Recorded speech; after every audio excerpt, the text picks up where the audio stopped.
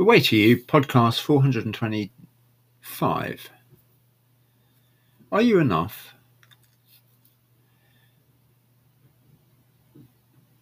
When I ask that question, I'm pinpointing a very, very common feeling a lot of people have,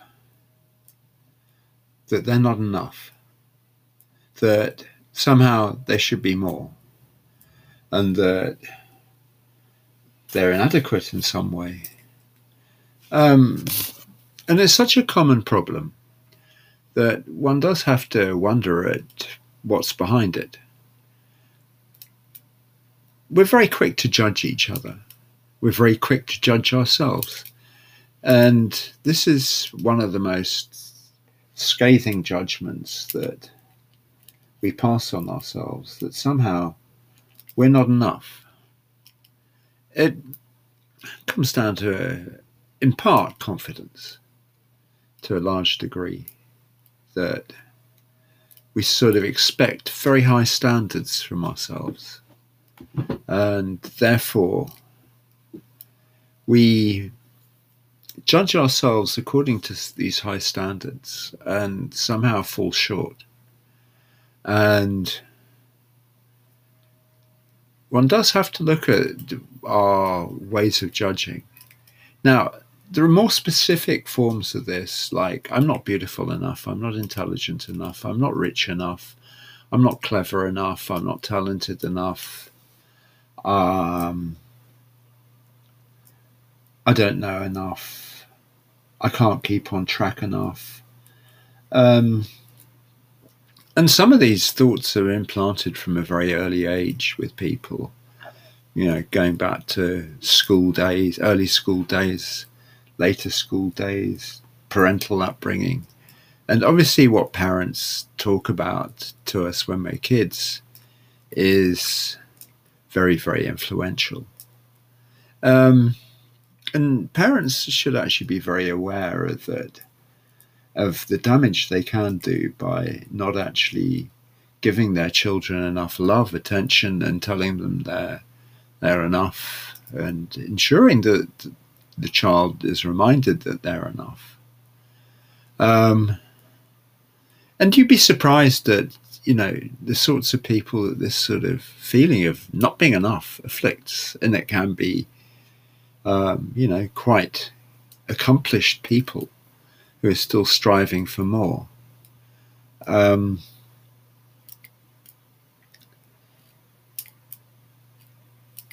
One of the things is that we expect ourselves to be perfect. And in expecting ourselves to be perfect, we miss the point. We're not God. We're not some idealized creation. We're human. We're good and bad. We have strengths and weaknesses, some things we're just not very good at, but it doesn't mean to say that the overall package that consists of us, that comprises us, is not enough. And if we see that perfection isn't necessarily a standard to try and reach for, then we can see that actually we're fine as we are enough. Which doesn't mean to say that you shouldn't try to be happier, that you shouldn't try to make more out of yourself. But if you start off with yourself as somehow being inadequate, then it's quite hard to make up the deficit. Whereas if you have a starting point where you are adequate, but you still want to make the best of yourself, have a better life, improve certain areas of your life, and become more, that's fine. But it's quite an important starting point to tell yourself that you are enough. And there are a number of people who try and get this across in various ways. And actually, if you look at yourself from certain angles, you probably find that you'd agree that you are enough, because the sum totality of yourself adds up to quite a lot. And even if there are things you don't think that you've done well, it may be that in the cold light of day that when you think about it, maybe these things aren't quite as important as you might have thought. Now, I've always had an interest in the human mind, human psychology, hence my interest in personal development. So I'm well on this path of actually wanting to be the best expression of myself, make the most out of my life. Now, like pretty much everybody else, my life hasn't always been smooth sailing, and it's had some quite big hiatuses and downs, things I've had to overcome. And, like pretty much everybody else, it's sort of, I have been sort of damaged goods, if you like, or just somebody who's lived a life and has known pain as well as pleasure, and stuff that happened a long time ago was quite influential in my life. Mental problems, and just sort of stopping functioning for over a period of time. After trying to push it a lot, trying to do more in a shorter period of time, and just finding that I couldn't quite make it through to the other side. I was putting too much strain on myself, that and various things happening in my life over which I had very little control. But my responses weren't quite up to it. And so it took me a while to get back to living a reasonably easy life. But the point is that as you get older, you start to see things more and more. Things that were quite novel when you were young become much better known as you get older, and it's possible just to sort of adopt a more detached standpoint and say, yeah, I know what this is about. I'll come out the other side. I have to go through it a bit, but it's not that drastic. And that's sort of one of the beauties of getting older, if you like, that the experience very often just helps you through. Now, that's not the only story, because there are novel experiences coming along. But whatever happens, whether it's good or bad, you do have to remember that you are enough, and that you can take whatever it is, that it's not actually going to break you. It may be tough. You may have to seek help from other people, but somehow you can make it through. You are enough to make it through. Now,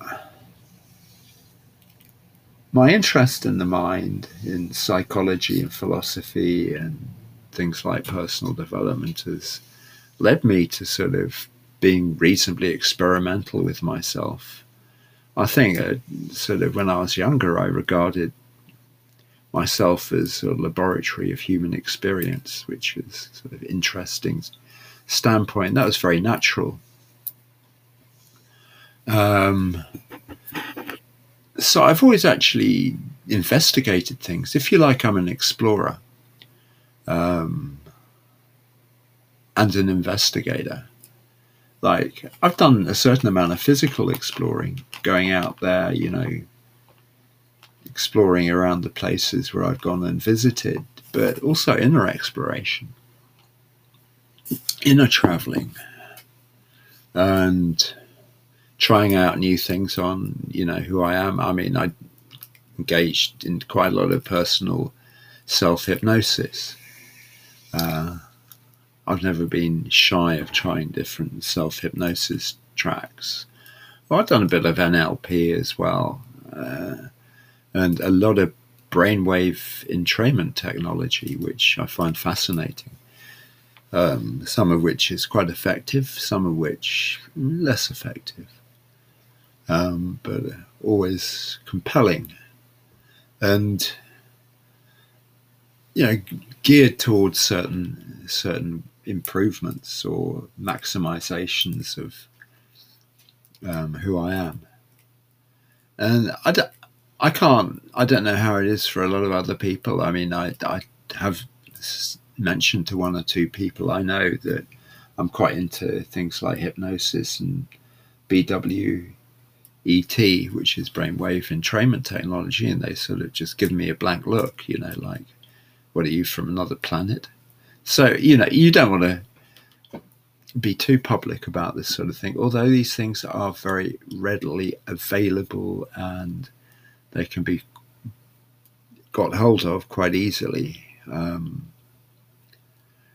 I mean, hell, I've been doing this thing called Holosync for 10 years, and I'll spend a lot of time just listening to that, once a day.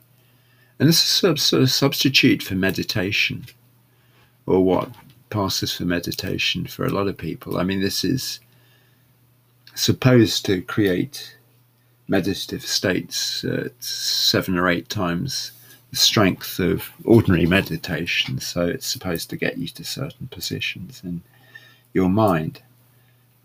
And I've done an awful lot of that, and for 10 years, and I can swear to God, if I just had to do ordinary meditation for any length of time, starting where I started, I'd have got 6 weeks in and then just thrown up my hands in horror and just thought, oh, this is hopeless. Which isn't to say that ordinary meditation doesn't have a place. It does. And quite a lot of my work I've sort of based on quite a simple meditation technique, which I got off Andy Shaw, which is called No Mind, which is a very useful tool in stopping your mind crowding in. Just, stop your thoughts. Get into your deeper self. Become aware of your breathing and your feelings and stuff, and just shut the monkey off. Because the monkey on your back, the constant voice in your ear, I mean, that's the same thing that's always telling you that you're not enough. That's the part of one that screams inadequacy at you. It's always got something to say. And sure, we do compare ourselves to others an awful lot, and it's quite hard to not compare ourselves. But getting to a point where you realize that you are quite enough as you are, and you may not, you're not perfect, you don't have to be perfect, but realizing that you're quite enough, it's an achievement in itself, and it's worth fostering if you get there. I mean, just to give oneself a bit of a break from the way the mind often is, chirping in one's I hesitate to say ear, because it's not a very physical thing, it's just an inner voice.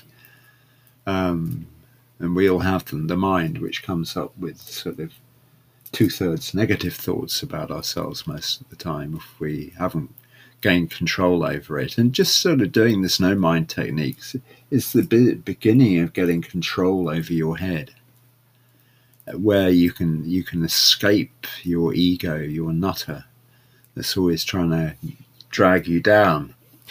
And so when you have those periods of stillness, it's possible to see that, you're quite enough, really. Even if you haven't come up to somebody's ideals, you haven't fulfilled somebody else's destiny for you. I mean, a destiny I didn't fulfill when I was younger was to go and become a professional. I gave up studying law at a certain age and sort of branched out into other things. And, it's sort of, I can see the people who told me what I was doing was wrong are sort of still judging. They're still right, probably.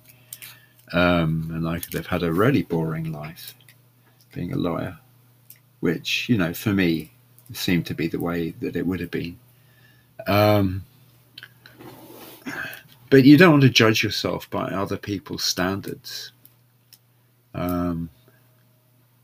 You don't want to be constantly at the beck and call of other people's opinions, because sometimes they're very wrong-headed. And the sooner you can actually know yourself and Tune into the people who are positive in your favor and listen to those voices, the ones of encouragement, the ones that show love and compassion for you, then the better off you are. And this may be obvious, but not everybody does it. You know, toxic people can be a real drain on one's life, and always listening to criticism of oneself, well, it makes the inner nutter go completely wild, because it says, they're right, I am that bad. And getting away from that sort of thing, it's pretty important, you know, and you have to know what toxic looks like. It doesn't, you know, if somebody who's known you for a long time and has your best interests at heart is actually giving you constructive criticism, then that's not being toxic, that's something else, and they probably want the best for you. But toxicity is just people who have, you know, mess in their heads that ritually take it to you, that try and make you feel small the whole time. And I have met people like that, and they're very unpleasant, but you know, if you can get away from them, it's a rewarding path ahead. But the point of this particular podcast is always to talk about being enough, being adequate, and knowing that you're enough, because it seems to me that that's at the root of many things, and having the confidence to know that you're enough, you know. And actually, if you can just turn off the internal dialogue, the inner nutter, then you can realize that away from negative thinking, you are enough. And that's all you need to know. Anyway, that's what I've got for you today. Thank you for listening, and I look forward to catching you on another call. And if you want a free product, there's a link below. That's a free weight loss product, which you're always welcome to go and grab. And as I say, hopefully catch you on another call. Thank you for listening.